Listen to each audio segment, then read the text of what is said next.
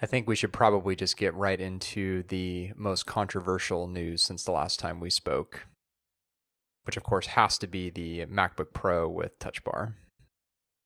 I was going to go for the cancellation of Any Given Wednesday. Oh, yeah, that would have been a good one too. Actually, let's talk about that. Sure. Yeah. Pardon my lack of enthusiasm this week, but you know how stuff goes sometimes. Yeah, I guess we should at least temporarily dispense with the humor and probably get into legitimately the important news. I'm dead serious about the show being canceled. Oh, do you want to do that first? Yeah. Okay. So did you end up watching any more episodes after the first couple? No. Well, I guess I ended up watching maybe one or two others, but no, it never really got its hook into me, which is weird because the podcast consistently has. Like I don't think I've missed an episode of his new podcast unless it was a topic or a guest that I'm really not interested in, which doesn't happen often, but every once in a while. I find it But to be the inverse because it's always about basketball. well, see, that's the thing with Simmons is he's right in my wheelhouse where it's TV, pop culture, basketball, and football, which is sort of my four pillars, if you will. Yeah, one of the three branches. Right, yeah. Yeah, I can't really say I'm surprised by the show getting canceled because it lacked it lacked a style, it lacked a format, and I think more importantly than anything else, and I think Simmons would actually be the first one to tell you this, which is he's not great at TV. He is phenomenal at radio and podcasts, but he's not a TV guy. I'm not really sure that's what held it back because yeah, I mean I watched a couple of them to the start and then I actually watched a few days before it got canceled. I don't know what inspired me to go watch a few. I think it's because my cable card doesn't actually work with HBO ever since I moved. So Well, we should. So mine hasn't either. We should come back to that. and well, we will. But one thing I have to say that that's the best is whenever a cable card fails to communicate with a premium channel, you get this gray screen that Yeah, completely knocks you out of whatever you were watching. that's And that right. would happen to me about 6 times a day. Anytime it would try to record an episode of Any Given Wednesday for this season pass that I had rarely ever watched. It brings you to like the cable card setup screen, right? Regardless of what you're watching. And I was trying to figure out why the fuck is it doing this? Because I mean, I know that meant like some type of unauthorized like channel access, but I'm not watching anything. And then I always notice that I'm like, oh, it's probably trying to record an HBO show in the background of one of the tuners I'm not using. Right. But yeah, anyway, like the show was fine. Like I don't know. For me, it was that they would always have guests on that were basketball related that I did not care about at all. But I didn't think it was that bad. Like there was an episode recently that had Bob Costas and some other guy on.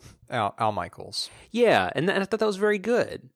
Like I enjoyed that. I think it was just disjointed in the sense that there was a lot of people I didn't care about, but I didn't think the show was that bad, and I didn't think like he was awkward on TV.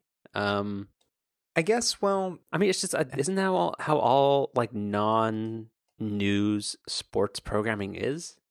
I guess where I'm coming from with it though is comparing it to the podcast, and I mean personally, I think compared to the podcast, he does come across as a little awkward and just not. I don't know, just not quite himself. And yeah, I mean, disjointed is a good word for what I was trying to say earlier with where it just didn't have a format because I do think what it was missing because you're sort of like I think trying to get at maybe what was different about this show than others. And I think it was missing a format. I think that really is key. You think about any other sort of talk or sports show, and just about everyone has a fairly standard or at least routine format. And Any Given Wednesday was sort of all over the place. Yeah, I mean, it could have been worse. I don't know, there's a lot of really garbage TV out there, I think particularly with sports. Yeah. Well, Like, yeah. I'm not even talking about just like the tweets on ESPN and that kind of stuff. Although perhaps I didn't put it in the list, but we should probably talk about the Nielsen thing that says like ESPN lost 500,000 homes like in like last quarter. But I believe it. yeah, it's just, I don't know, television, millennials, everything's weird. Mm-hmm. I think we should. Yeah. For real this time, we should get into it. Yeah. So we are recording this on Wednesday, November 9th, and we're coming off of, I think it's fair to say, in our lifetimes, the most significant political event we've ever lived through. It's I don't know, it's I've been thinking sort of all day about what I wanted to talk about and kind of what lens I wanted to try to look at some things through. And I mean, we're about almost exactly 24 hours since the call was made, and I'm still kind of coming up empty in a lot of ways. I think it's frustrating. I don't want to like exaggerate, but I've just felt like I'm just like running at like half mast today. Like, I don't know, that's probably a poor analogy, but I think that kind of speaks to the level of disappointment and kind of just in frustration and lack of like, it just disappointment in I think overall, like whether you live in the middle, like if you live in flyover country.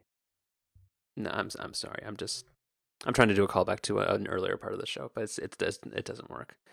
But if you live in a rural area or a Midwestern state that is been more heavily affected by globalization and kind of the changing demographics of the country, or if you live on like one of the more liberal coastal states, or if you live in an urban area, like I think like everybody has this idea of like what America is and what they like, how they identify their American pride. Because I don't think the vast majority of people of this country aren't positive on America. I think people can nitpick and have all these complaints about what could be better or what part of the country they think is maybe not contributing.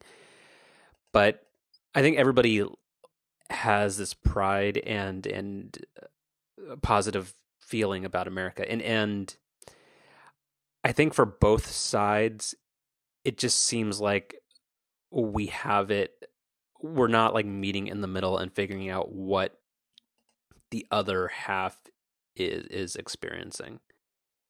And that unfortunately kind of became very, very apparent last night when if you're a West Coast or like East Coast like liberal, or even somebody who just is maybe more educated and engaged, looking at the journalism and the reporting and everything that comes out, you would think there's one grossly well, you're not thinking, it's the truth. There's one grossly unqualified hate monger that is upending one political party against what could potentially be the first female president, who is one of the most qualified people, man or woman, to ever run for office, and who got just like a shit rap over a couple of missteps in her career. And it's just frustrating to think that for so many people who are using democracy as a way to express their frustration at changing demographics and changing economic opportunity based on things that for a lot of quite frankly are not the purview of elected officials. Like, you can't change the fact that other countries will do things for cheaper, or that automation happens, or that technology is not just going to stop because some people want cushy middle wage jobs that just aren't going to exist anymore. I don't. It's just frustrating, and I don't know. It like, I hate the whole phrase of like we're more divided than we've ever been, because like no, we're fucking not. There was a civil war before, but we're not speaking the same language anymore, and something, and now we have to go around for 4 years of saying the words President Trump, which I just don't fucking know. Yeah, so something that stood out to me today was in President Obama's remarks. He used a phrase, something along the lines of, our elections, no matter how divisive they are, sort of represent, intramural scrimmage where we're all on the same team. And we ultimately, I agree with what you said. I think the vast majority of people who voted yesterday, both for Clinton and Trump, want what they feel is in the best interest of the country. But we, as a country, have very different views on how we think we should go about doing that. And I don't know. So what I'm thinking of, because I mean there is so much to say, but what I'm kind of thinking of in terms of how we should go about this is maybe talking a little bit about things from the election. Things that surprised us, things that disappointed us, things that now that it's over we can kind of look back and maybe take a closer look at. And then sort of talk about the results themselves from last night. And then finally sort of talk about what we think, the path going forward is. So I think, starting with the election, to me, the thing that is going to take the most time to process is trying to understand how we went just 4 short years ago to Romney and Obama and looking at that campaign and really just what a completely traditional campaign it was in almost every single way, including the fact that, one snafu in the second debate, the binders full of women, stood out as in this incredibly offensive, game-changing comment. Same thing with that audio that leaked out from that private event where, what was it? He basically wrote off 47% of the country or something. Mm-hmm. Those types of things, which throughout at least our lifetimes, like those are the types of beats in a campaign that we've sort of known and recognized as being pivotal moments. And I mean, this campaign was just full of that. And not just that, but I mean, we're talking about sexual assault allegations. We're talking about an actual audio tape where Trump is bragging about these types of actions. We're talking about making fun of disabled people, threatening to ban entire religions, building a wall between us and our neighbors.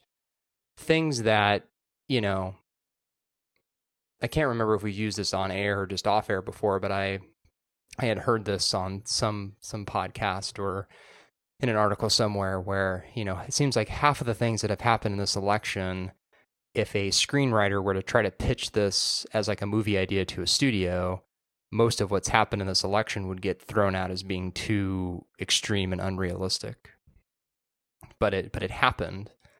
And it seemed like it just had happened so quickly. There was no gradual change that seemed to occur. We just went from 2012 directly to where we were this year. And it's just a hard thing to sort of understand how it happened and how it happened so quickly. It's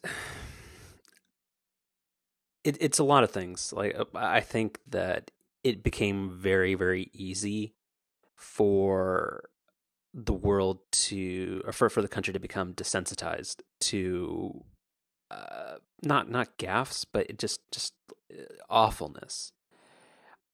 Because you have this outsider who speaks in a very simplistic way that appeals, because he's primarily, sure, he's a businessman of questionable success, but you have somebody who has been successful, undeniably successful at being an entertainer, and somebody who can speak to people, whether or not he's speaking in an inspirational or charismatic way, like a Barack Obama or somebody does, or he's speaking in a way that just appeals to the basic instincts of people who, again, feel marginalized by the system. So while most of the things that he says are terrible and will just piss off and frustrate to no end, like coast state liberals, it just, all that stuff doesn't stick to people who are who's like the message that he's delivering about like this emotional message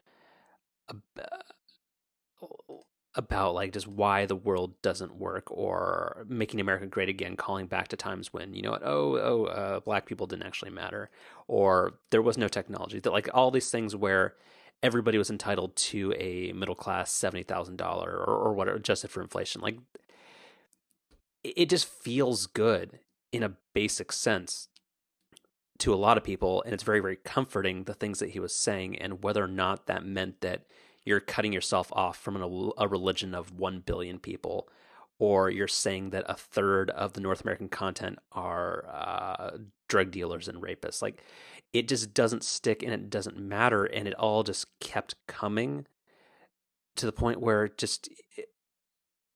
the liberals couldn't stay outraged long enough, and the media gave him such a free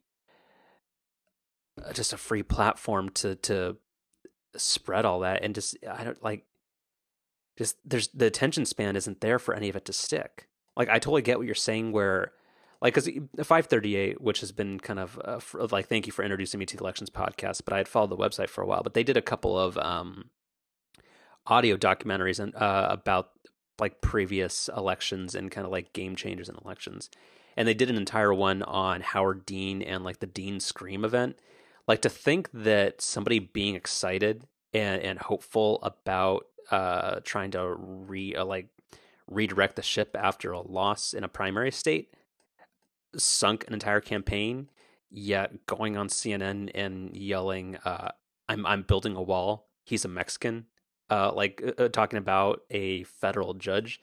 Like, it's insane that just how warped everybody's view has become. Like, I don't even know if this is answering your question, but it's just this level of confusion and just disbelief. I don't even know. Well, and it sort of gets ahead to what I wanted to be the final part, which is talking about what does all this mean going forward.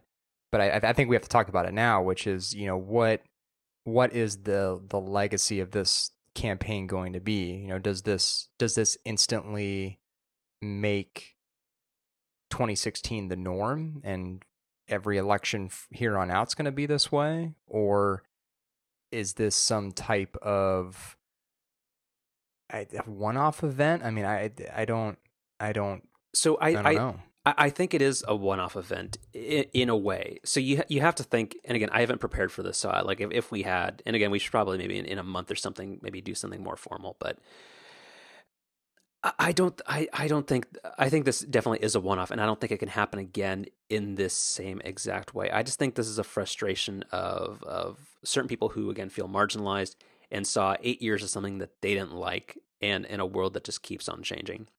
And you have somebody who's speaking in a way that they really like. But also you have to think about like all like the technology and stuff. Like, we now have like Facebook and Twitter and social media and stuff that makes it so easy for people to stay in their bubble and disseminate information of dubious veracity. It just all these news sources, like in August, there was that guy from that who became Trump's like media director, who used to like head up Breitbart, or like one of these like super weird alt-right journalistic outfits. Do you know who it is? I'm drawing a blank on the name. But like, that person being like the communications director for a modern political campaign is just insane. But now you have like you we're not like 1992 has been like recognized as like the first like post like media like television first election, and now we have something where you can stay so insulated and be within your bubble of regional friends who are posting the same Obama's a Muslim type nonsense, and that's just your worldview. It's not that you have 4 channels and you're watching the network news at 6 anymore. You have just this constant barrage of misinformation that, and I don't think it's Facebook's fault, but it enables it where so many people can just live in this world of incorrect and just like this fake world that confirms this view that they have, whether it's true or not. You can't think, like, we just can't think that everybody is paying to read the New York Times and hopefully gets quality journalism and thinks critically about the issues. That's just not the world that we live in. And we have to think in the electoral system that we have that a lot of people who don't care that much or are thinking in a more personal and self-interested way are gonna shape things. And sometimes somebody who is just saying, like, what's frustrating, like, and maybe you can kind of shed more light on this, but Trump was different or is different than all the other candidates in so many other ways, because when Obama was campaigning for Clinton in the final weeks, he went all in on saying that he thought Trump was unfit for the presidency, and that like a Mitt Romney or a John McCain or a whole bunch of the other establishment Republicans, you would have policy disagreements and you maybe would not think the country would go towards maybe a progressive path that you want it to be for the next 4 years, but you didn't fear for the future of the Republic. And I think I and a lot of other people do right now. So I just don't think there's an opportunity for that to always be that way. I don't know. Well, what are your thoughts? Well, I think that the 2 other big things that stand out to me from the election itself tie into a lot of what you just said. The first thing is it's just incredibly,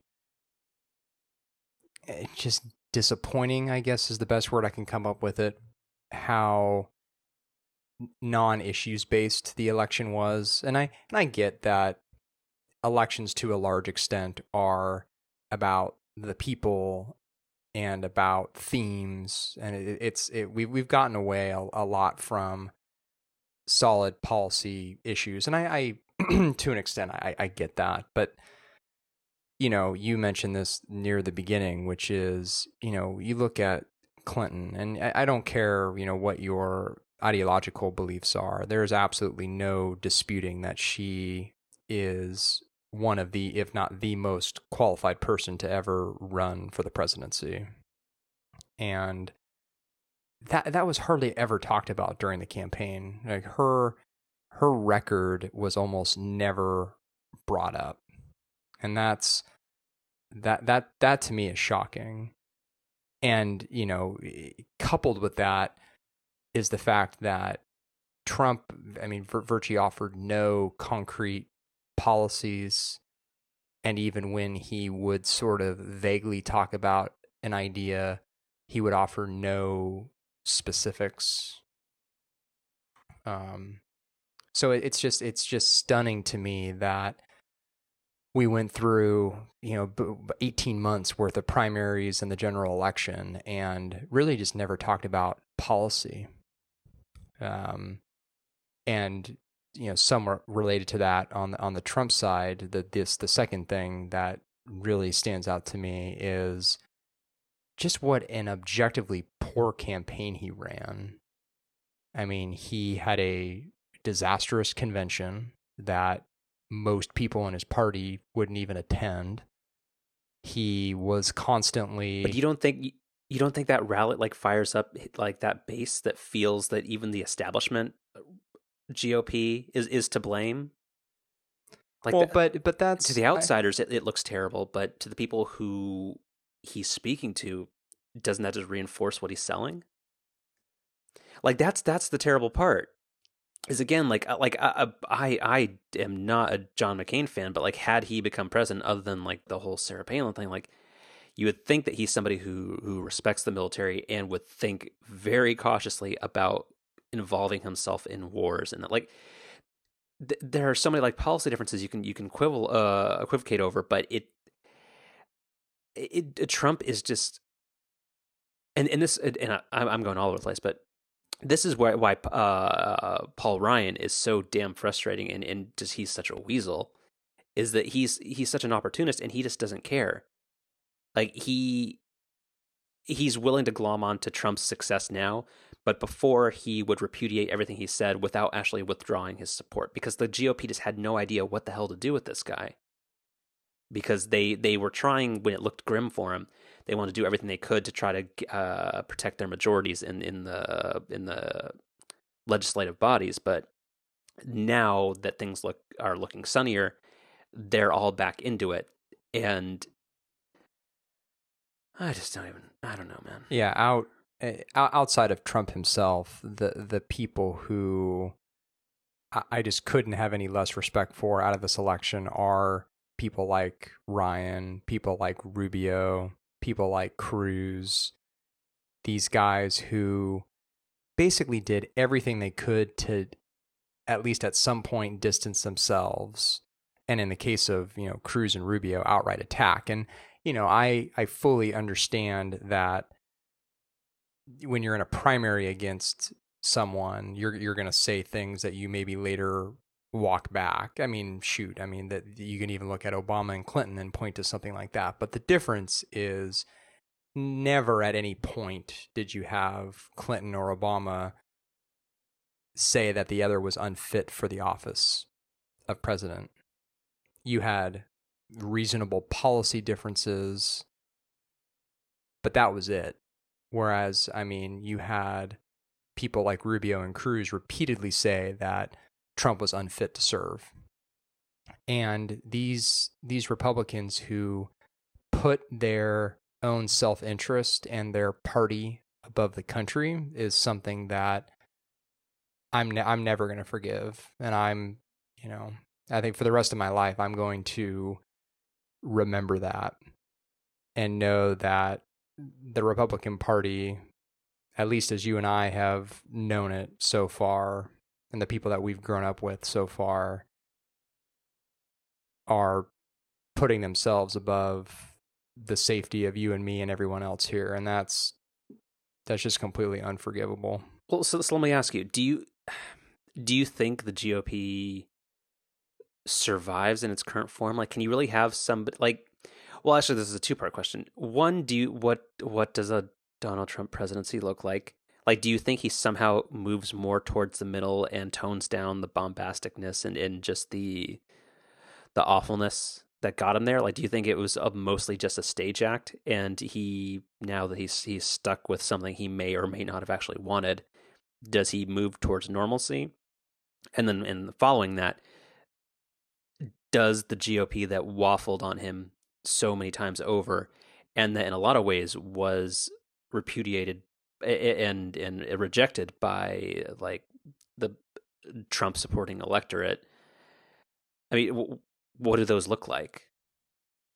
Well, I guess first, before sort of answering your question, I guess I would dispute sort of the premise of that second part, which is, the voters did not reject the Republican establishment. Republicans easily maintained control of both the House and the Senate. Well, that's because you wouldn't choose, if you're a Trump voter, whether or not you actually like the establishment Republicans, your alternative is not to vote Democrats into office.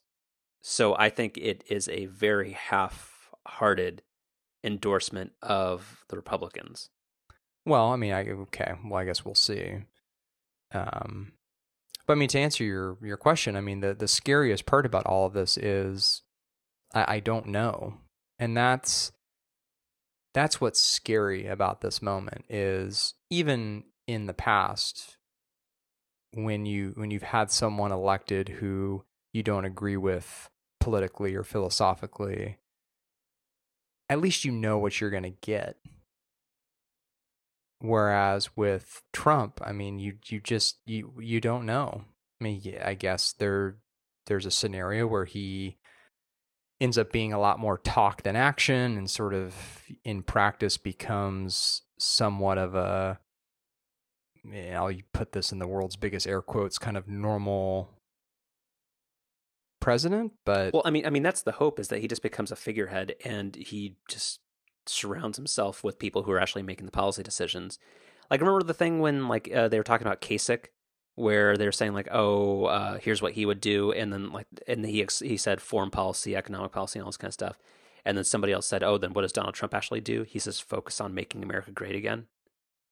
Like, you don't think that he just becomes the figurehead and just everybody else just does the governing, or it just fulfills the office around him? I mean, that doesn't make me feel any better, given the types of people he's surrounding himself with.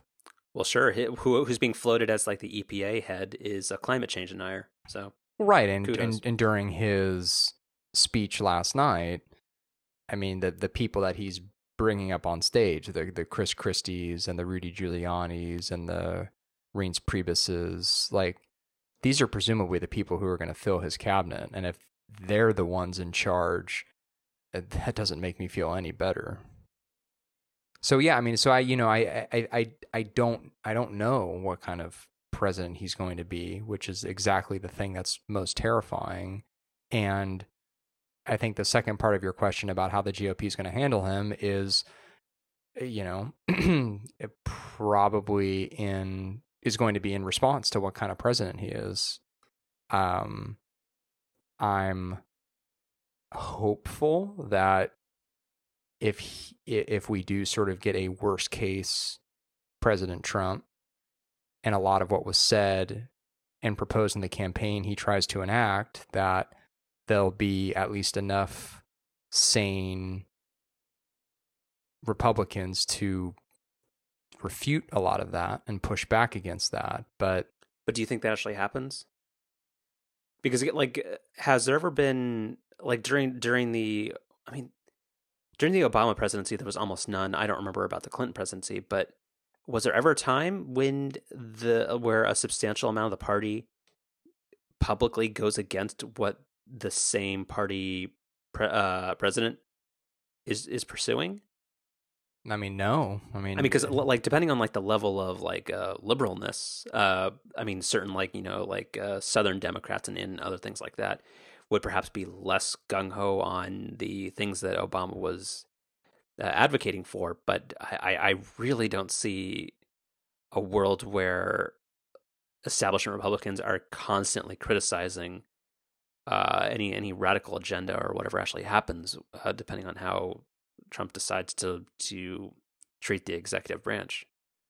Well, I mean, we'll see. But again, I can't. Can I leave the theater? Yeah. I mean, I'll say it again. I mean, that's what's the most scary is the uncertainty. Did we cover everything? I think we missed a question in the middle there.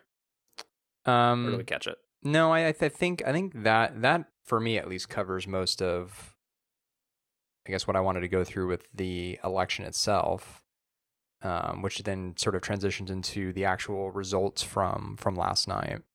Okay, go for it. So, like, a couple of things for me here. The first is, and you've alluded to this, I thought consistently throughout the entire election, leading up to the actual results last night, and sort of in the subsequent analysis of those results, that 538 nailed it. They particularly over the last 4 to 6 weeks have been hammering home repeatedly the fact that Trump winning was a very real possibility. So can I, real quick with that, do you remember, or were you reading all the 538 like just shit talking that was going on about people saying that why is 538 like in the tank for Trump, and being so bullish on his options, or on his possibility to actually become president? when like the New York Times was at like 93% the whole time or whatever. And this is, I mean, this is nothing new. I mean, for Nate Silver, 538 wasn't around the last election cycle, but Nate Silver's model was, which is essentially the premise of 538 as we know it now. In 2012, it was sort of, the opposite, where you had all the Romney people saying, oh, this is a much more competitive race than you're showing it. Like the data is wrong. And, no, the data is not wrong. And, the line that Silver has been using over this last month or so is, basically think of a coin flip. If you get tails twice in a row, that's the odds of Trump winning. And even kind of in the elections last week, when the Cubs were down 3-1 in the World Series, you also had the Cubs' odds of winning and Trump's odds of winning at basically the same. And guess what? The Cubs won, and then Trump won. So I thought 538 just did an incredible job of sort of putting out that context. And then in the aftermath of what happened last night, there was also this just, I mean, it would be funny if it wasn't so incredibly sad, this immediate reaction by everyone to say, oh, there was this incredible polling miss, and the 2016 election is going to represent the death of big data and all these models. No, it just shows that a bunch of the models that we had were crap from the beginning, which you could have said even before the election last night. And 538 basically nailed it. I mean, their model is going to end up being closer to the national voting total or voting split than it even was in 2012. And the misses that it had state by state were perfectly normal. It was within the realm of a normal polling error. And that was, again, something that, I mean, you can go back and listen to the podcast from the last couple of weeks, which they've been doing on a daily basis. They've been saying over and over and over again that if the race got to within about 3 to 4 points, which is exactly where it was going into yesterday, that was within the range of a normal polling error. I mean, I can't count the number of times that Nate Silver used that phrase, and that's exactly what we ended up with. So I think the idea that last night represented the death of polls or the death of big data is crazy.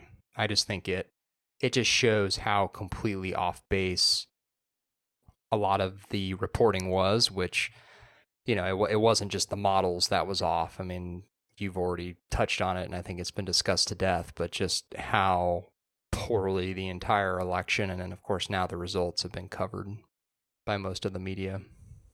Well, so to change topics just a little bit, how do we bridge this gap between the media and this up till now allegedly underrepresented and unaddressed angry electorate?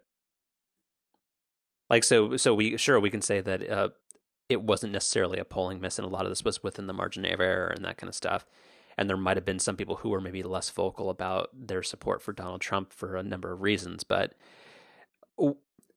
the people most passionate about the Trump presidency are a lot of people who reject a lot of what the mainstream media and other people have to offer. So kind of, and in a lot of ways, the reporting didn't really address them. So where does that go from here? Well, I think that actually my answer to that would tie directly into another point that I wanted to make about the results last night, which, surprise, surprise, I'm basically getting this directly from the 538 podcast they did today, which is what's incredible about the election last night is that really it was 3 states. It was Michigan, Wisconsin, and Pennsylvania, which all came down to about a point, give or take a couple tenths of a percentage here and there.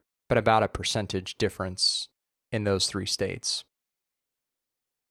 You know, the analogy to draw here, which I kind of feel a little silly about this because the stakes are so much higher in an election, but I think it drives the point home. The analogy is that this happens a lot in sports, where if a team loses a close game, that completely changes the narrative and completely changes the story about, you know, where they go from there.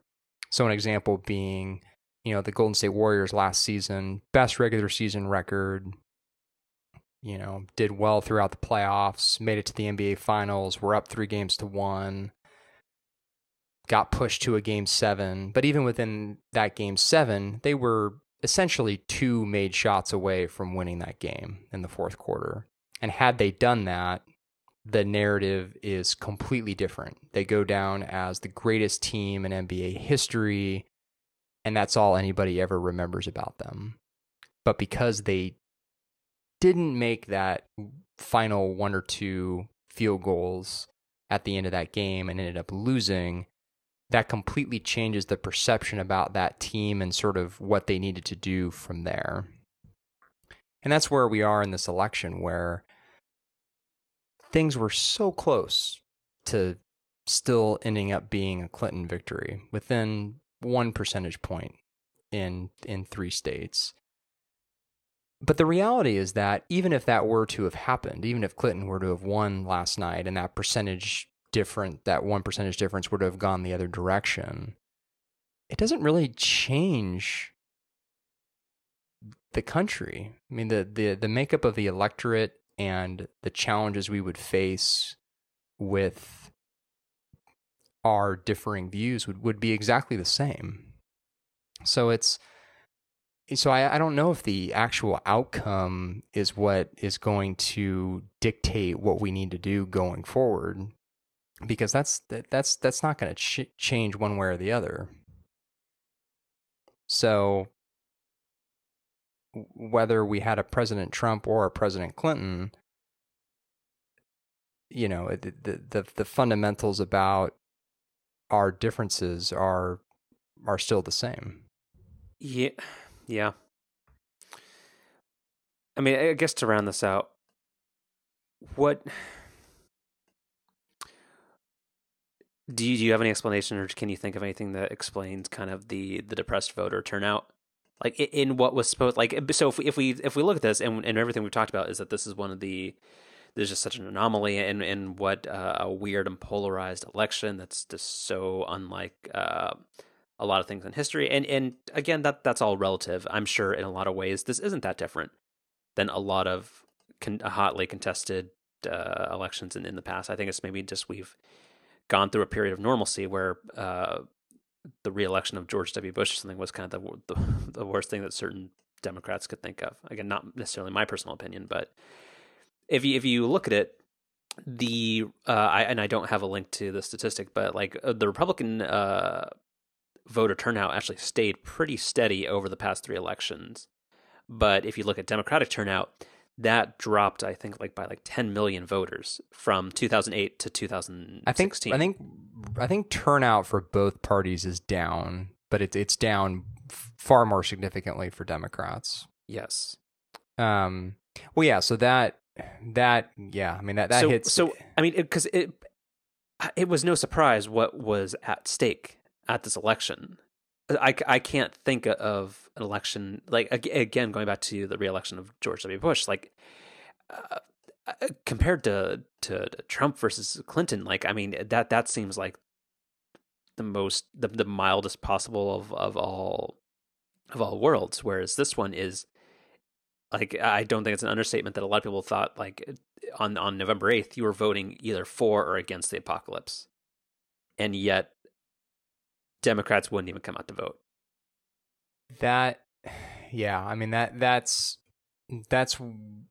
one of 2 really big questions for me from the numbers last night. I mean, I feel like I'm doing my best Obama impression and I'm like making everything in lists tonight, but it's sort of like the only way to even try to organize all these thoughts. But yeah, I mean, the first is better understanding why Democratic turnout was so low.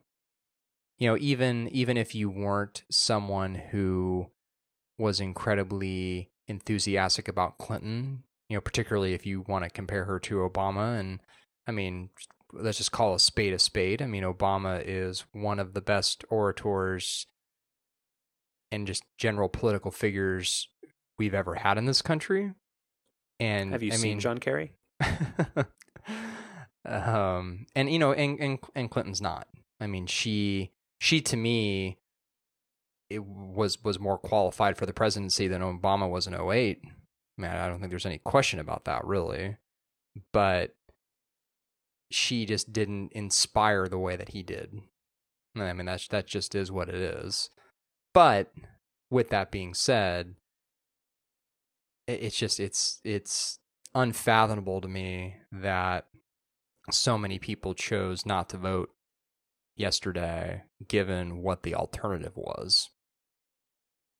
So that's one of the big questions that I want to try to get an answer to over the coming weeks and months. But then the other thing that I'm really struggling with the results last night is understanding the Trump voter. Because, I mean, again, like, just being as, open as I can be about this, because I think it's important that we're like that now. I'm someone who's grown up in California. I've grown up on the coast. I now live in what's arguably the most liberal part of the country and enjoy it a lot here. And so I'd be the first to admit that, yeah, I probably live in a bit of a bubble here.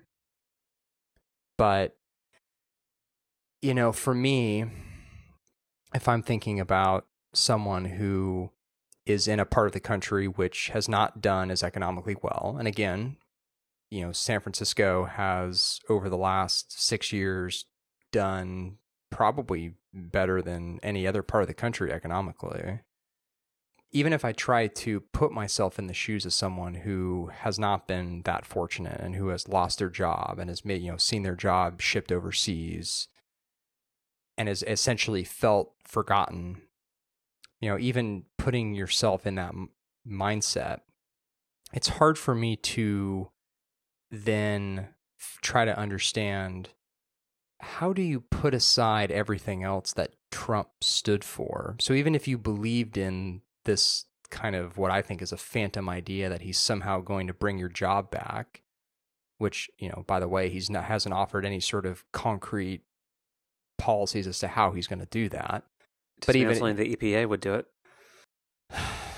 But even if we ignore that huge fact, I just don't know how you can essentially just ignore everything else he stood for.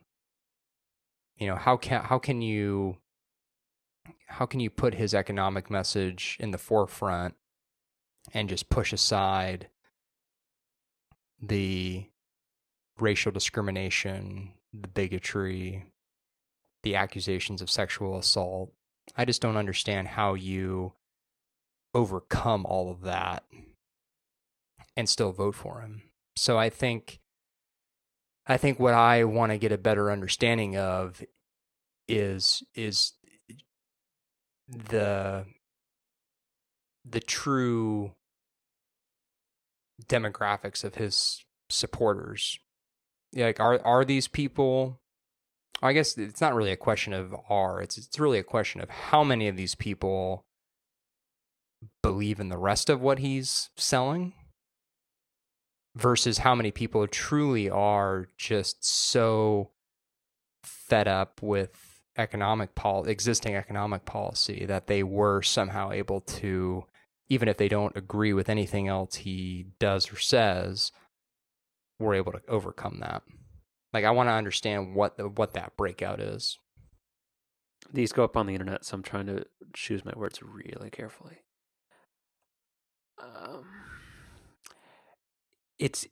It's tricky because again, like my hypotheses are just that it's a lot of people who are, and I don't remember what the statistics on this are, but it's whether you're voting for a candidate or against the other person. And again, I'm sure 538 covered this as well.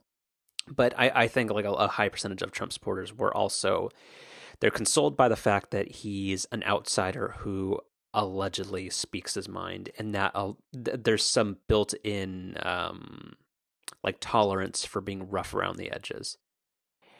And with many of his voters being not necessarily worse off economically, but being less educated, and that's where most of the fervent support for Trump comes from, is the less educated white population that feels like they have gotten the shorter end of the stick, and where what many liberals and other people would see as progress in terms of tolerance and opportunity and inclusiveness, they feel as that being a way of creating them as the minority. So I think that the lack of education, and also it just frankly just being fed up with what seems like more of the same. And even worse, a lot of people would not want a woman president, and also don't have fond feelings of the Clinton presidency and feeling like that's what's coming back into the Oval Office. So I think it has to do with a lot of things, man. It does, but I think it's a really important question to answer, because if Democrats are going to have a path forward, well, it's the Democrats need to find a way to expand their base, and they're not doing that. It keeps on shrinking. But if they're going to expand their base, they first have to understand what the motivations and worries are of the people who are leaving that base. Because if they don't understand that, there's no way they're going to expand it.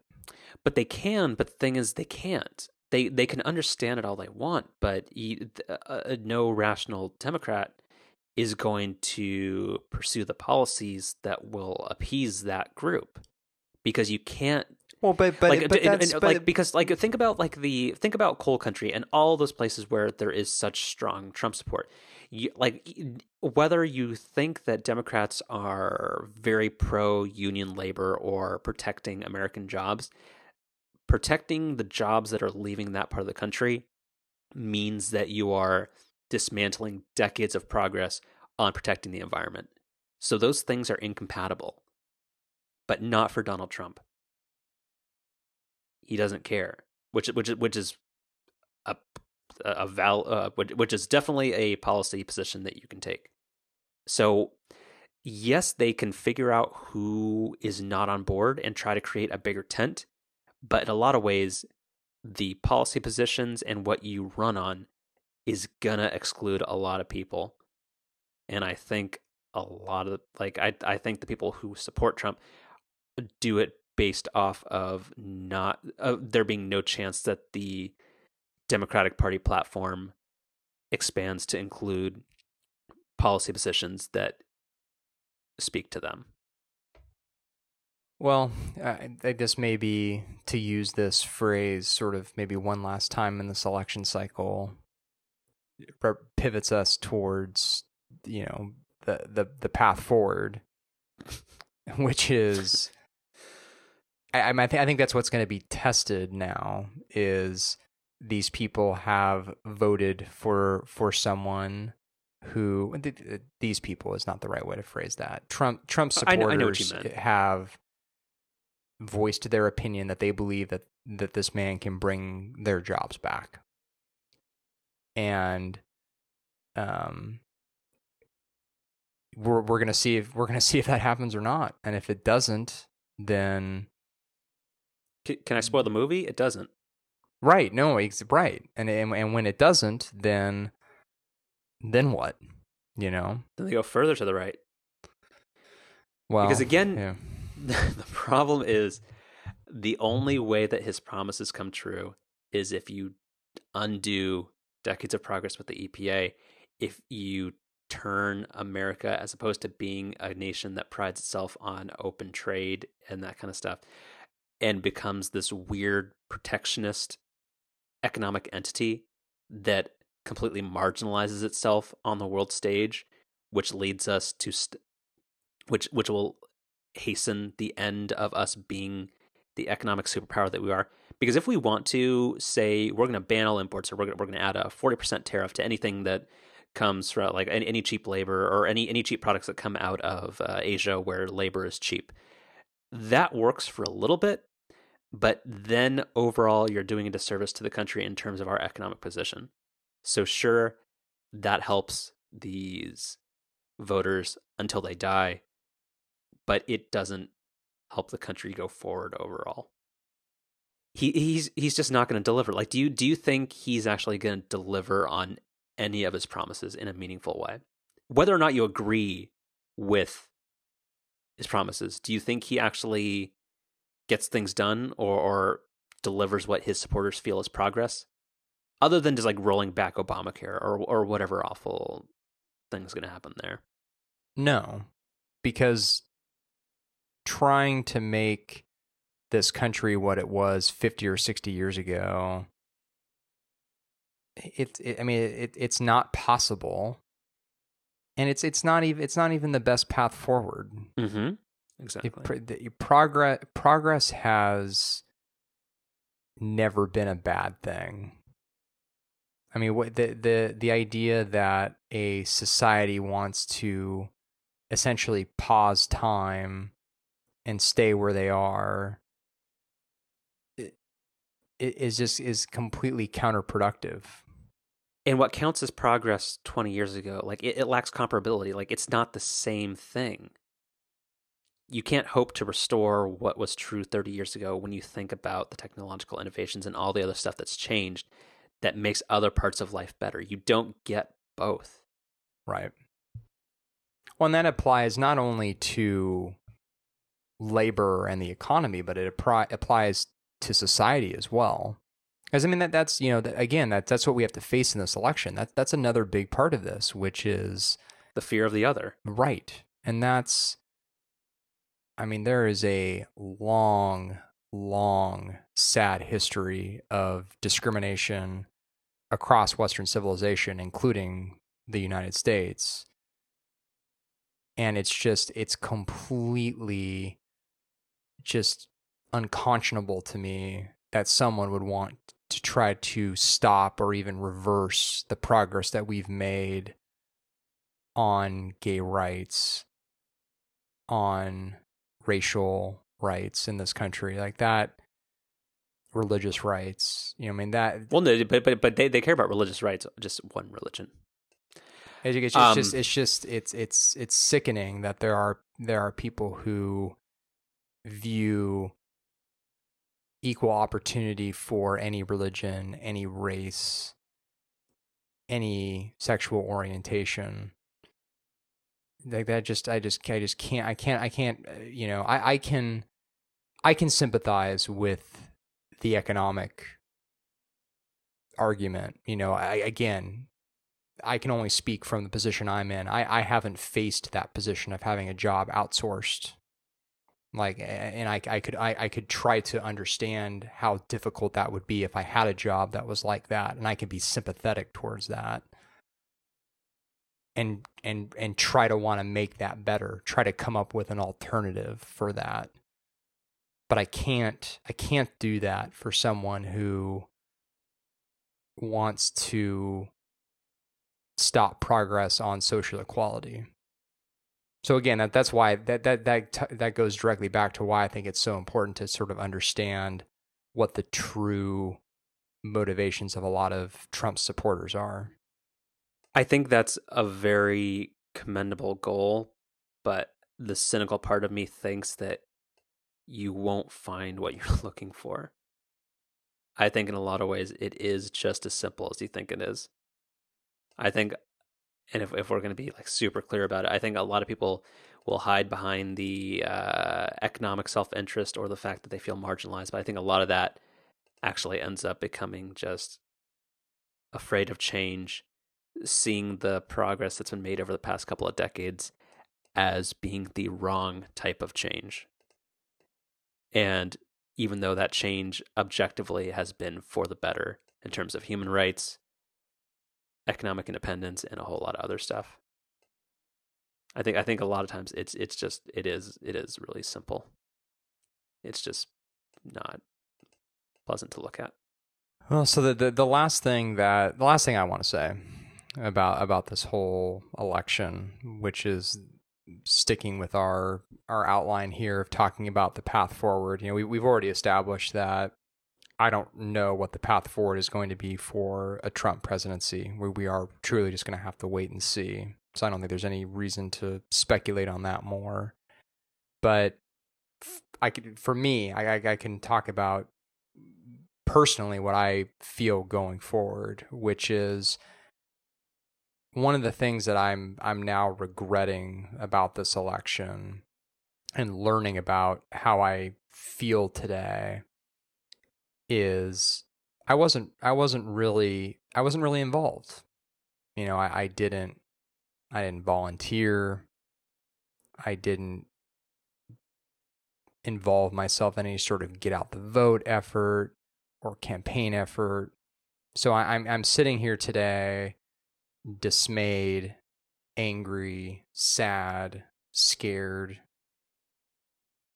But other than voting, of course, I didn't really do anything to impact the result. And of course, one person can't significantly change the election. I'm not suggesting that my outreach would have done anything to change what happened last night. But at least if I was more involved, I could at least be sitting here today thinking, well, I'm still sad, I'm still angry, but at least I did everything I could to try to make myself not feel this way and not end up in this position. And so, I truly am going to take away from what's happened over the last 24 hours as sort of day one of changing the way that I engage with politics. And, I still need to figure out exactly what that's going to mean going forward for me. But without question, I'm going to become more involved and do everything I can to make sure that, last night never happens again. I think that's a commendable goal. I just think it's tricky based on living in a solidly democratic state. Well, and I think that's where just walking down the neighborhood's not probably going to achieve that goal. So I don't 24 hours later I don't have the answers to all of this, but what I want to take away from this is I want to do more. Like, I'm, in addition to being all of these sort of depressed, sad feelings, I'm fired up. Like, having this political science background that you and I both have, we're sort of taught to be understanding and to see both sides. But I'm not gonna lie. I mean, I'm feeling more partisan than I have probably in my entire life, and not in and I can't be more clear about this, not in a combative way, not in a I want to just tear down the other side, but just in the sense that I'm more partisan about my beliefs. Like, I think I've been thinking a lot about this today, and I don't know the best way to describe this feeling, but when we were in college, I felt like I wanted to get into politics. That was sort of one of my career goals, and one of the things I really thought I wanted to do with my life. But then, when Obama was elected in 2008, there was sort of this feeling of like, we kind of already have it figured out. And so much of what's happened during his presidency with the Affordable Care Act, with marriage equality, all these things that are most important to me, it felt like we were basically already solving that stuff. So it was like, well, like what would I add if I wanted to dedicate my career to public service? But now we've basically just taken this huge step backwards. And it's sort of making me realize that I was wrong 8 years ago about the progress that we've made. I don't think you were wrong. I think the progress was made.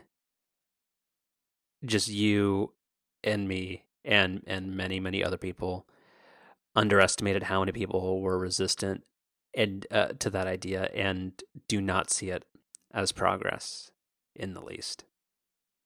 They feel it's an attack on them and what they grew up with and what they feel the country means to them.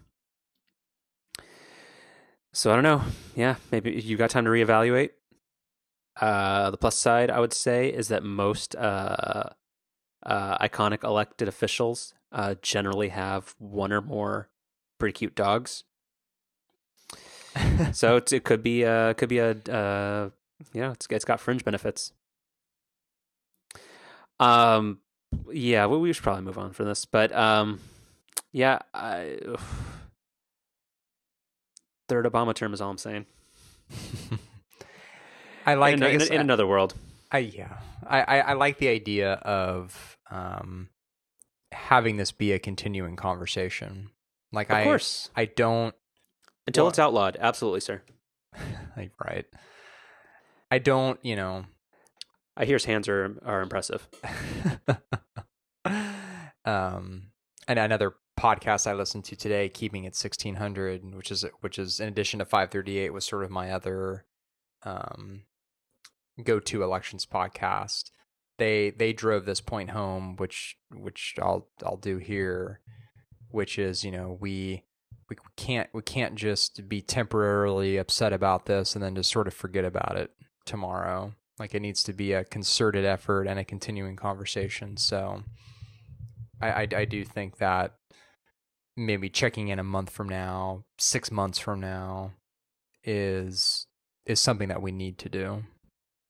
I think we definitely should. Again, and I don't want to prolong this conversation, but I think that's challenging when you say that it needs to not be a fading, passionate discussion against this, because again, that sounds like doubling down on the progress that has been made. But again, to get things going, you have there's this weird idea that you have to go more to the center and be more inclusive, and those things just seem incompatible. Well, which is where I'm at a loss. Well, but I agree wholeheartedly with what President Obama said this morning, which is, or I guess actually, I'm sorry that this was Clinton in her concession speech, which is, we need to keep an open mind, and we need to at least give Trump a shot. And I agree with that 110%. I don't believe it's constructive for anybody to go into his presidency just immediately assuming that you're going to say no to everything.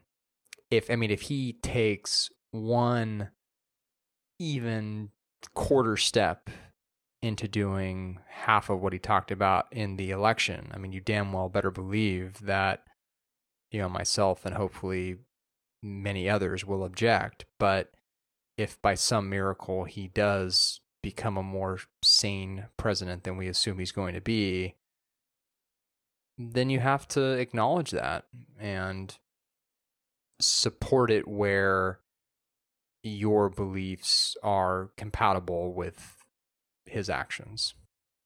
Understood. But again, the counterpoint to that would be that if he does not, if he is a normal president somehow, then the base that elected him sees that as a failure and walking back everything they voted for. Because they didn't vote to see some generic Republican on stage or in that office.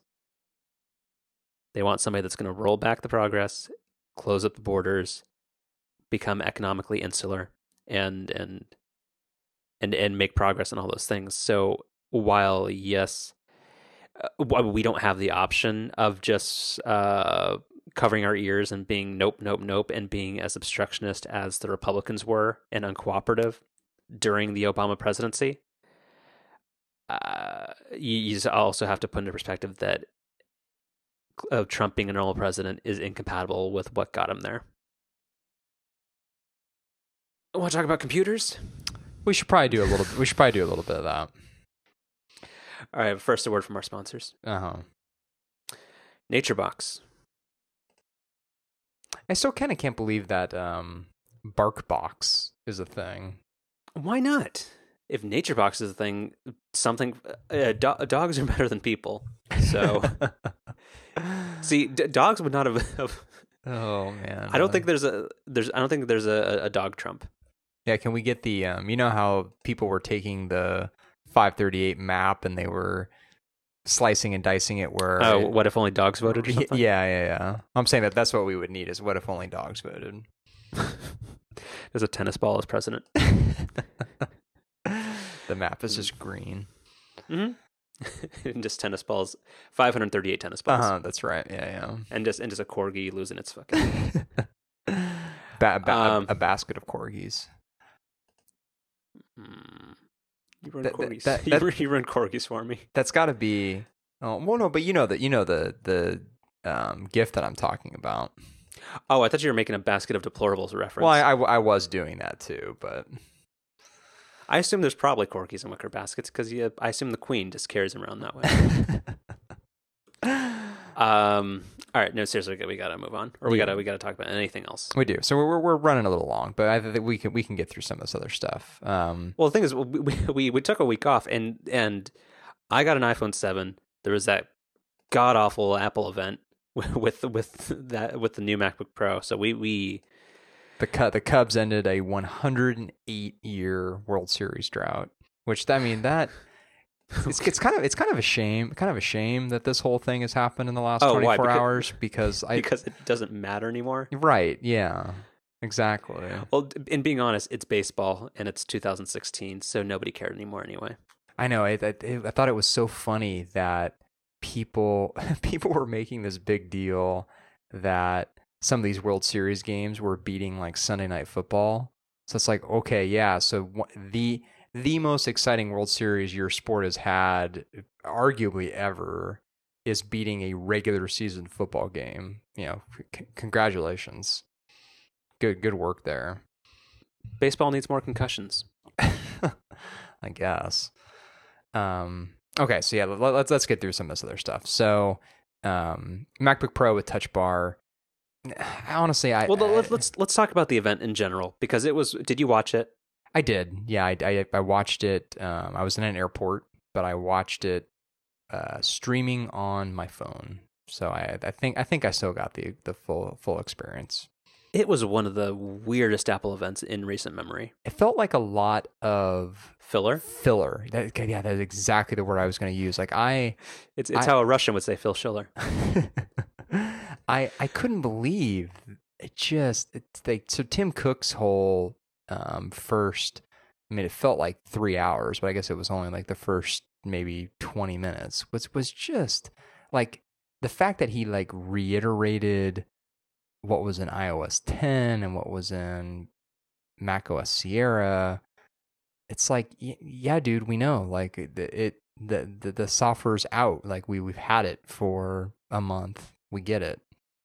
I don't know. The whole event just seemed very, like it kind of does feel like they could have just released these things with a press release. Like it really does, or gone. But they couldn't have done 40 minutes of demos about a really mediocre screen on your keyboard. No, but I think they could. I mean, they maybe not even like a press release, but they could have done the thing where they bring in, I don't know, 24 journalists, like they seat them to reviewers. Yeah, like to me that would have been equally effective. I think that Apple really wanted to try to tell a story about this product, even if that story is a book report that somebody made up to compensate for the fact that they didn't read the book. They used double spacing, and they brought in those margins to an inch and a half. Yeah. You know my tricks. Yeah. Your trick, my trick, and every college student's trick.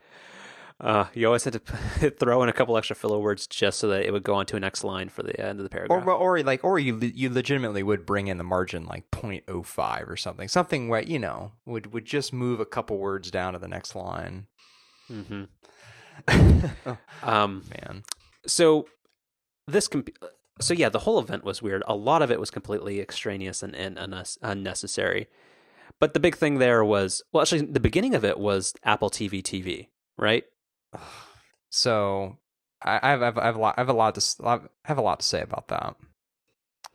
So, oh God, what are we? So, well, no, I'll run through it. So there's this is just a point release to Apple TV OS, right? Right. Okay. So yeah, Apple TV, I think it's out. I think it's like available in the latest betas of iOS and Apple TV OS or whatever that's called. Got it. So Apple TV now. Apple TV has an application on it now called TV, which, to my understanding, is basically like the search, except somehow it has like these curated lists. So it's like this mixture of the iTunes Store and the universal search that they had, except now it doesn't include Netflix because Apple doesn't play nicely with anybody anymore. So unless they want to give them 30%, the user suffers. But the thing is, so I can't wait anymore to get this off my chest, which is their whole premise behind this new app is that it's going to solve all of your TV viewing needs, and that's the whole basis of why it exists, and that's just such a narrow, unrealistic view of how people watch TV. Like I completely get that there are some people that are doing the whole cord cutting thing and trying to go that route. But the reality is that in order to have access to most of the content that's out there, you need to have a cable subscription. I mean, any sort of live sports, any sort of non-local channel. I mean, virtually everything you see on TV, you got to pay a cable provider for. So the whole premise of that app just doesn't make any sense to me. And I think it's really disingenuous for Apple to try to frame the app as like the only thing you need to watch TV. Because even putting aside like the TV subscription requirement, the fact is there's also just a lot of content that's out there that isn't available on an Apple TV app. And if it's not available on an app, it's not going to be part of the TV app. So the whole thing to me is just bogus. Well, even if it is available in an app, it's not necessarily in the Apple TV app. Right? Yeah. Exactly. Again, this whole and I would just recommend that people read the article. I don't have it in front of me, but it was by Joe Steele, who is somebody who, if you listen to Upgrade or kind of some of the Relay FM shows, you know who that is. I'll probably find the title somewhere. We'll put it in the show notes. Yeah, it was a very, very good point by point takedown that very succinctly and verbosely at the same time. Like it was very detailed, but it was also like there was no filler of just how confused and ineffective did it ever get promoted from a hobby? Does Apple still refer to this as a hobby, or did they promote it when they said the future of TV is apps? I think they've promoted it allegedly. Well, like this half hobby or whatever now is just such a mess. They don't know what they're doing. They don't give it the attention that it deserves. Yet they still keep trying to act like they're solving problems, even though they're not. Like the feature of the one thing that actually would have helped instead of this Apple TV app would have been if they actually swallowed their pride a little bit and found a way to make single sign-on work with more providers than it currently does. Because even if you do get all these apps that somehow tie into this Apple TV app, you still have to sign into each one and do this little, like, either go to your computer and go to hbogo.com/activate, or you have to use the Siri dictation or that blasted horizontal keyboard that's an ergonomic nightmare to sign in. So none of this makes any sense. And Apple, keeps touting the progress they're making with this, but none of it actually gets any better. And as somebody who was resistant to getting the newest, is it the 4th generation Apple TV? Yeah, I always get confused by that too. Yeah, because they're somehow on tvOS 10. Yeah, no, I think it's the 4th generation. In almost every way, except for the fact that it supports a couple of applications that are nice, which means I don't have to stream off my computer as much, it is a objectively worse box. I don't know what I'm doing, but I somehow manage to crash the home screen all the time. I get into modes where the Bluetooth remote like becomes unselectable. Like all I can do is scroll, but clicking doesn't do anything. None of the applications are consistent anymore. I don't know who to blame, but the HBO Go application is the worst thing I've ever used on a TV. It's just an absolute mess. And they spent like 30 minutes of this event talking about this. And it's also, and Joe Steele made this point, is that it's, on a relative basis, insanely expensive. Yeah, compared to a lot of the alternatives, it definitely is. And is there still, like, has anybody actually made the case for why there's 2 storage capacities? Oh, I totally forgot there was. Like, I assume that was back when people thought they would play games on it, except why would you? Has there been a single game written for this thing other than Flappy Road or whatever? Is there still 2 storage capacities? I'm sure Apple would love to sell you something for $200. Wow. Apple TV or apple.com/TV. I have the I mean, what are those 2 storage capacities? It's 16 and 32 and 64. Oh, okay. Yeah, oh no, it's probably, hold on, it's Apple. It's probably 16. I have the lower or whatever it is, because I now I'm remembering when I bought it, I thought like why in the world would I pay more for more storage? I'm streaming everything. Yeah, 32 and 64 gigs. Got it. And again, my favorite part of the Apple TV is that replacement remotes are $79. Nice.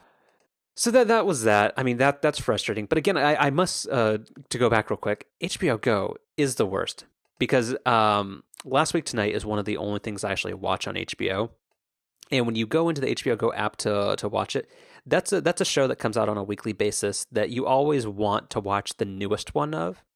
And regardless of how you access it, you always have to go through season, and it starts on the oldest episode, which means you have to swipe to left to right like 27 times to get to the episode you actually want. I'm totally with you, but I think that's more on HBO than it is on Apple TV. But yes, but what perplexes me is like back in the old days, like even though all the apps were boring and all looked exactly the same, the interface or just like the usability of the device was way more consistent back in the old days. I don't know. So let's talk about the computers. Yeah, I mean, I think they were... Sorry, computer. Yeah. They didn't, yeah. I mean, there's a half-assed MacBook Pro now. The MacBook Pro Escape, the MacBook Escape, as Marco's deemed it, which actually I think that's pretty clever. So I mean the Macs were sort of just exactly like we expected them. I mean we've said this ad nauseum on the show, which is everything leaks out before these Apple events now. So we truly did know everything about this computer before it came out, including pictures of it from it was a 12.1 or whatever version of macOS came out right before the event. Had some Apple Pay photos that showed pictures of the new computer. You know, it's sort of exactly like we thought it was going to be. I guess the review embargo, it seemed like it just maybe lifted today. I saw some reviews come out, which I haven't looked through yet, but based on what we saw at the event, you know, the touch bar looks exactly like we thought it was going to. You know, to me, the biggest takeaway for this computer and the biggest thing we'll have to kind of wait and see how this is going to work out is the ports. So on the I guess it's on the 13 and the 15, right? There's 4 USB-C ports with the touch bar model, only right, 2 on the Escape. Yeah, right. and that's it. So no MagSafe, no USB A, no Thunderbolt, no HDMI, just USB C. So No SD card reader, because that would be awkward. right. So that's I mean, we'll see. I mean, maybe USB-C is the future and everything's going to be USB-C 12 months from now, and Apple was smart about skating to where the puck's going, not where it is. I mean, we'll see, but I don't know. I'm skeptical of that. So there's a lot to unpack here. To sum it up, I am happy that I bought the last good pro computer Apple ever makes. Mm-hmm. Actually, the last two pro computers they ever made. I the 13-inch Retina Mac Pro from 2015 is faster than this computer and better in almost every way. Because this computer, and again, I want to preface this with I'm not just a crotchety old person that doesn't like change. I think like the MacBook had a ton of compromises in it, and it's not a computer for me, and that's okay. But to redesign your quote unquote pro computer and make so many changes that don't actually serve the type of customer that is going to buy that computer makes no sense to me, because this thing is an absolute mess. First off, they destroyed the keyboard. It now has basically exactly the same keyboard as the MacBook One, which has no key travel, which is just absolutely terrible to type on. They got, like you said, they got rid of all the normal ports. It's USB-C, which will become very common sometime in the near future. And again, Apple is usually the one who pioneers this kind of stuff. But again, that doesn't mean that you have to eschew all the other ports that would make this a useful computer. Like MagSafe was a terrific invention that I think everybody loves. If you want to get rid of that, fine. But that also comes at the cost of any regular sized USB ports and SD card slot. I just don't think it's unreasonable that you should design against the people who might want to buy this computer, because this computer also got way more expensive compared to what it used to be. Yeah, that was the other headline out of this event, was just what a premium you're paying for, I guess, the touch bar, because really that's all that's kind of new. I mean, outside of the obvious speed improvements. What speed improvements? Or was that joke? No, I mean it's not a faster. Newer, well, but it's a newer generation of Intel CPUs, isn't it? Barely. Well, and it's a faster SSD too. That based on, I guess, early benchmarks. That is because I guess the non-touch bar model has that too, and it seems like that does actually make a bit of a difference for kind of read-write bottlenecked apps. Yeah. But I guess for me, like, what makes me the most upset about this is that it's not really that much smaller. It's 0.1 inches thinner, and it's 0.4 pounds lighter. I don't know anybody in the world that would say losing a functional keyboard and any ports that were actually convenient means 0.4 of a pound is worth it. I just don't understand who this computer is for. I mean, yeah, we've another topic we've talked about, it seems like every week, which is, I mean, even the people who have gone from a MacBook Pro to an iPad Pro, to me, the half a pound here, 3/4 of a pound there, along with like a 1/4 inch of thickness or whatever the difference is, like that kind of stuff just doesn't matter to me. And maybe for certain people with maybe a bad back or something, maybe it does make a difference. But at least for me, like I can't get excited about that kind of stuff. Well, and here's the thing, I'm sympathetic to that. I can totally get somebody who's like, I like the Apple Pencil. I like it being primarily a touch device that I can turn into a keyboard. Like, I get all that, and they'll always try to like reason with it or rationalize it by saying it's thinner and it's more functional and that kind of stuff. Like, I get that, but on this one, you can't say that. Yeah, it's a weird computer. the USB-C thing it just baffling in so many ways. Again, throwing on USB-C, like if they had because removing ports is something that Apple does, and that's okay. Like I'm looking at my MacBook Pro right now, and the HDMI port, I use that 6 times a year. And you know what? If you wanted to replace that with a USB-C port, and I have to carry a dongle for those for one time every 2 months, I use that. So be it. But the fact that you can't plug anything useful into it without a dongle is just, for the Pro product that you're pricing at.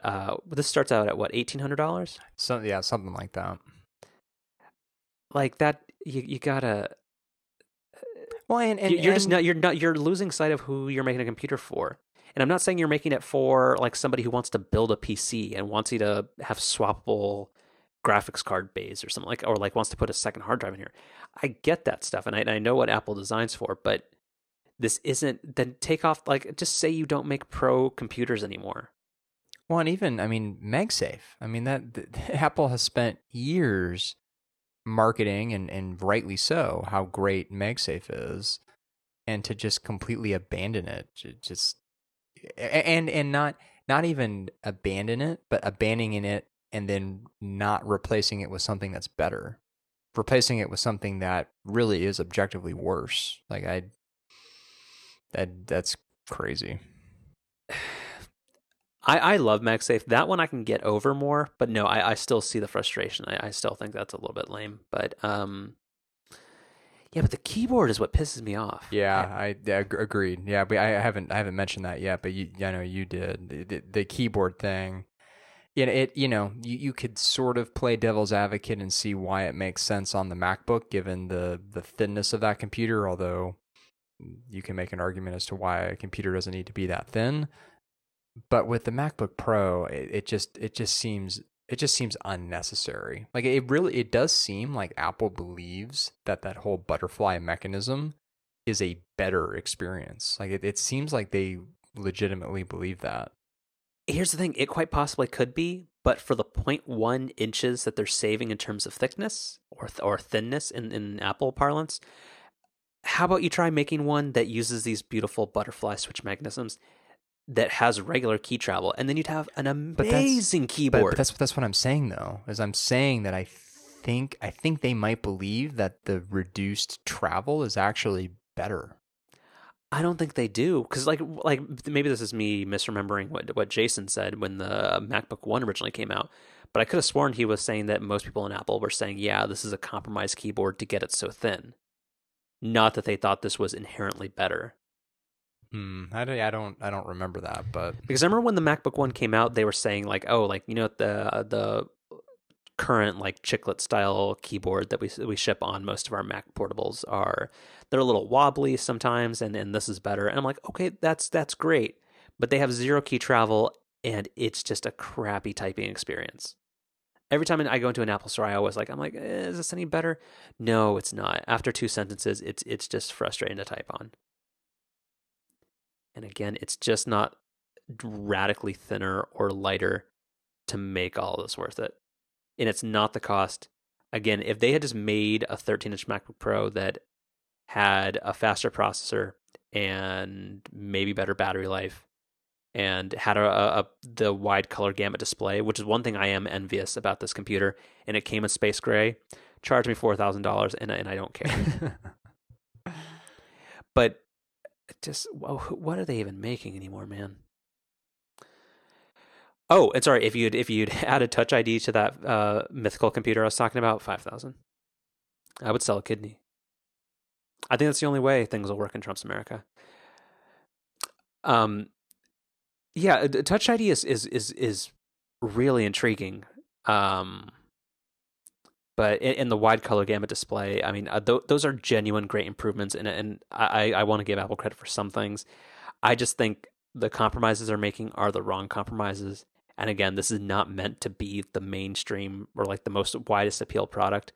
So I don't think the usual, Apple's designing for the 95%, and just if you don't fit, that's tough noogies. I don't think that applies here. I'm not asking for them to make like some weird Windows 10 Ultrabook like the X1 Yoga or something where it's some funky Frankenstein computer. Just make a good modern Mac. Maybe someday. Maybe someday they'll make their own monitor. That LG thing is weird. The LG thing is very weird. Like, I get it, and I know, like, well, and here's the thing, like, I would say, oh, new Apple has different priorities, but also new Apple under Tim Cook will sell anything. They don't even care. The iPad Mini 2 is still around. The iPad 2, like, from 2011, stayed around for, like, 5 years. So, I really can't think of a world in which they couldn't have just paid LG for the panel, wrap some fancy stainless steel around it, and sold it for $2,000. Yeah, I do not have any sort of good answer as to why they went the direction they went with the monitor. That's super weird. Very, very un-Apple like. Yeah. Well, maybe they're all about partnerships since they have the Apple the Nike Apple Watch 2 now. Well, and maybe they'll talk to HP about doing some co-branding on some iPods. Oh yeah, that's a good idea. They should look into that. Talk to Carly.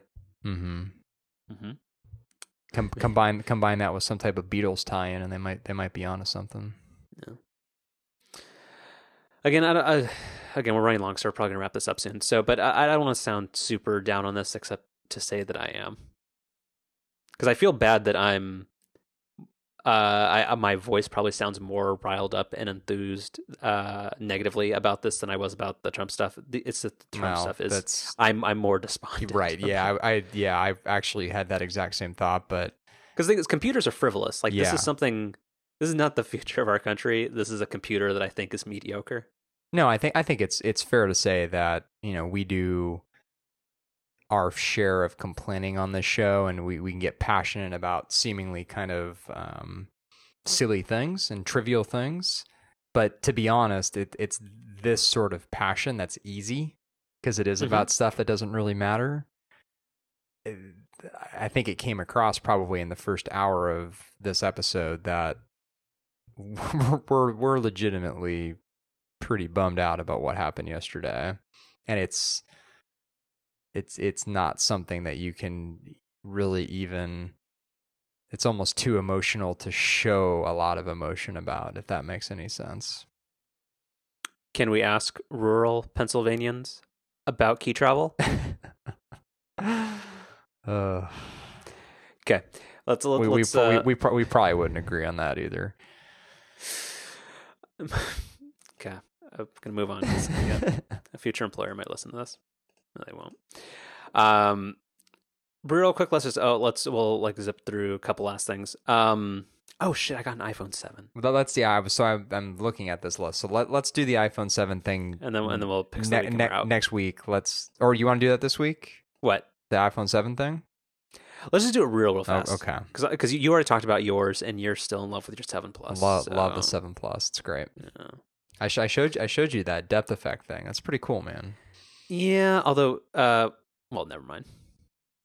Yeah, iPhone 7. It's camera substantially better, even though it doesn't have the dual things. It seems like the automatic settings, like whenever you take a photo of something and there was like a bright light either behind you or something, like the prior iPhones would always struggle with that. This one seems to not have that problem at all. The camera's fast. The phone itself is super snappy. Like, I think just the speed at which it unlocks is worth the upgrade cost and trouble. Like it is like a quarter of a second from touching the home button that you're in. Because on yours, you turned off because I remember you were kind of slightly more on board with the new way the lock screen works. Yeah, I'm fine with it now. But did you turn on the accessibility rest finger thing? No. Mm-mm.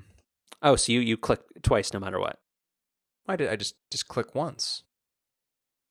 Well, no, but if you click once, it doesn't unlock. You have to press it again. No, It just wakes up the screen. no. Yes. Well, Touch ID is so fast that by the time you actually press in, it's already read your thumb. Mm-hmm. So I'm effectively just pressing once. I'm not sure we're talking about the same thing, but that's okay. Okay.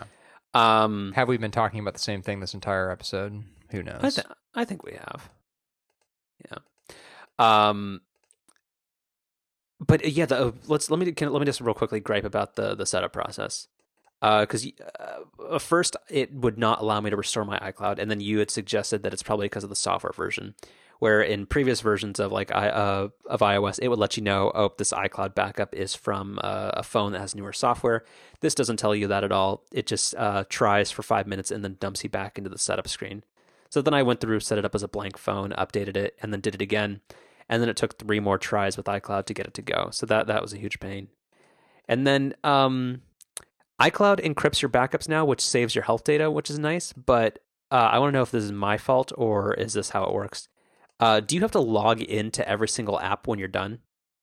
Pretty much. There are some apps that seem to keep your login credentials, but for the most part, yeah. Yeah, that's really disappointing. I have a lot of apps, and that's that was a huge pain in the butt. But one thing that does illustrate is that I am surprised not more people use the 1Password extension thing. Like only about a fifth of them had the little 1Password button to bring up your keychain manager. So that was kind of a. I do always get excited when I see that though, and I instantly like that app 10 times more. Yeah. But no, it took like 2 hours of logging back into everything because 2-factor authentication and all that stuff. It like that stuff is not seamless. But no, that's pretty much it. I got the Jet Black. It's in a case. I'm terrified to take it out of the case because it's going to scratch if I look at it. But it's a nice worthwhile upgrade. You went Jet Black. 256 Jet Black. Okay. Just because since it's inside the case, I greatly prefer the way the camera bump looks. Yeah. Because the matte black, like I know people are saying like, oh, they're owning the camera bump now, but I think it looks way too pronounced with the matte black. Whereas Jet Black, it just fades really nicely in. Interesting. I'm looking at mine now. Yeah. Oh, the phone is so damn big. The camera bump doesn't really matter. Yeah, but that's mainly it. Again, it's very, very speedy. I like that. I haven't noticed a big battery life difference, but again, it's in a battery case anyway, so that doesn't matter too much. Apple Watch setup and transfer, as usual, is a huge pain in the butt. Awful. Yeah. And then I forgot that every time you get a new iPhone, it makes you recalibrate your running. Right. Yeah, it's all that. The people they're using to not update the Mac Pro, I wish they could help with this kind of stuff. You missed the headphone jack? Have you used the adapter yet? No, but also again, I'm not normal because I use my computer for most things. Well, but I mean, I don't use my computer for most listening, and I have my adapter still in that little box thing it comes in. I haven't used it yet. Well, no, what I'm saying is that I don't listen other than workouts. I rarely plug headphones into my phone. Well, and what I'm saying is I use my phone a lot for when I'm listening to something with headphones, but all of my headphones now are Bluetooth, so. Yeah, you still got the QC25s or 35s. Yeah, but I don't use those. I use those mostly when I'm traveling. Got it. Did they ever get more comfortable? They have, yeah. Okay, good. Yeah, no, I was going to come back to that at some point. I've had that on my list because I've done some traveling recently and had some longer flights, and they've actually been pretty comfortable. Good, but yeah, we should come back to that at some point. Yeah. All right. Okay, so picks of the week, and let's get out of here. Yep. You go first. I have a pick of the week and an anti-pick of the week. Okay. Education. Too soon. Do you understand what I mean? Yeah. What do I mean? You're making an election reference. No, but what do I mean with each one? Well, maybe I don't know. So I pick the education as the pick of the week because had the based on exit polls and a lot of other things, the turnout would be very different if or the way people voted was very different whether or not you had a college education. But also, I say it's an anti-pick of the week because with a declining Democratic turnout, I think there's a lot of people who think they're too smart for their own good, which leads to protest votes and a lack of engagement. I like that. I think it cuts Well, both ways. I don't like that. No, yes. It's you're anti-picking my anti-pick of the week. Yeah. Okay, I've had this kind of in the back pocket for a little while, but I think I have to go with the health app, just the stock iOS health app. So I mentioned this on the show maybe a month ago now. I've sort of gone all in with the Jawbone sleep tracker and the Withings scale and all that kind of stuff. And when you start aggregating a lot of this data over a period of time, it actually becomes really interesting. And the health app does a really nice job of aggregating all that data and presenting it in a pretty intuitive and useful way. So I've something I never used for, I don't even know how many years it's been out now, but now that I've actually invested in some of the health stuff, it's pretty great. It is better. It's different, but yeah, they made it a lot more straightforward in iOS 10. So yeah, it's good. Yeah. Am I misremembering, or did you get a Wi-Fi scale? Yeah, that's what I say. The Withings scale. Yeah. Good. It's good. Yeah, it's really good. But I think it's taken a couple of months now to that stuff isn't really meaningful until you've got at least a couple months of data. But when you start getting some like averages on stuff, it's super interesting. Yeah. Well, good. So yeah, let's wrap this up. We'll give the nation time to heal, and we'll enjoy the Obama goodbye tour. Yeah. All right, man. Good talking to you.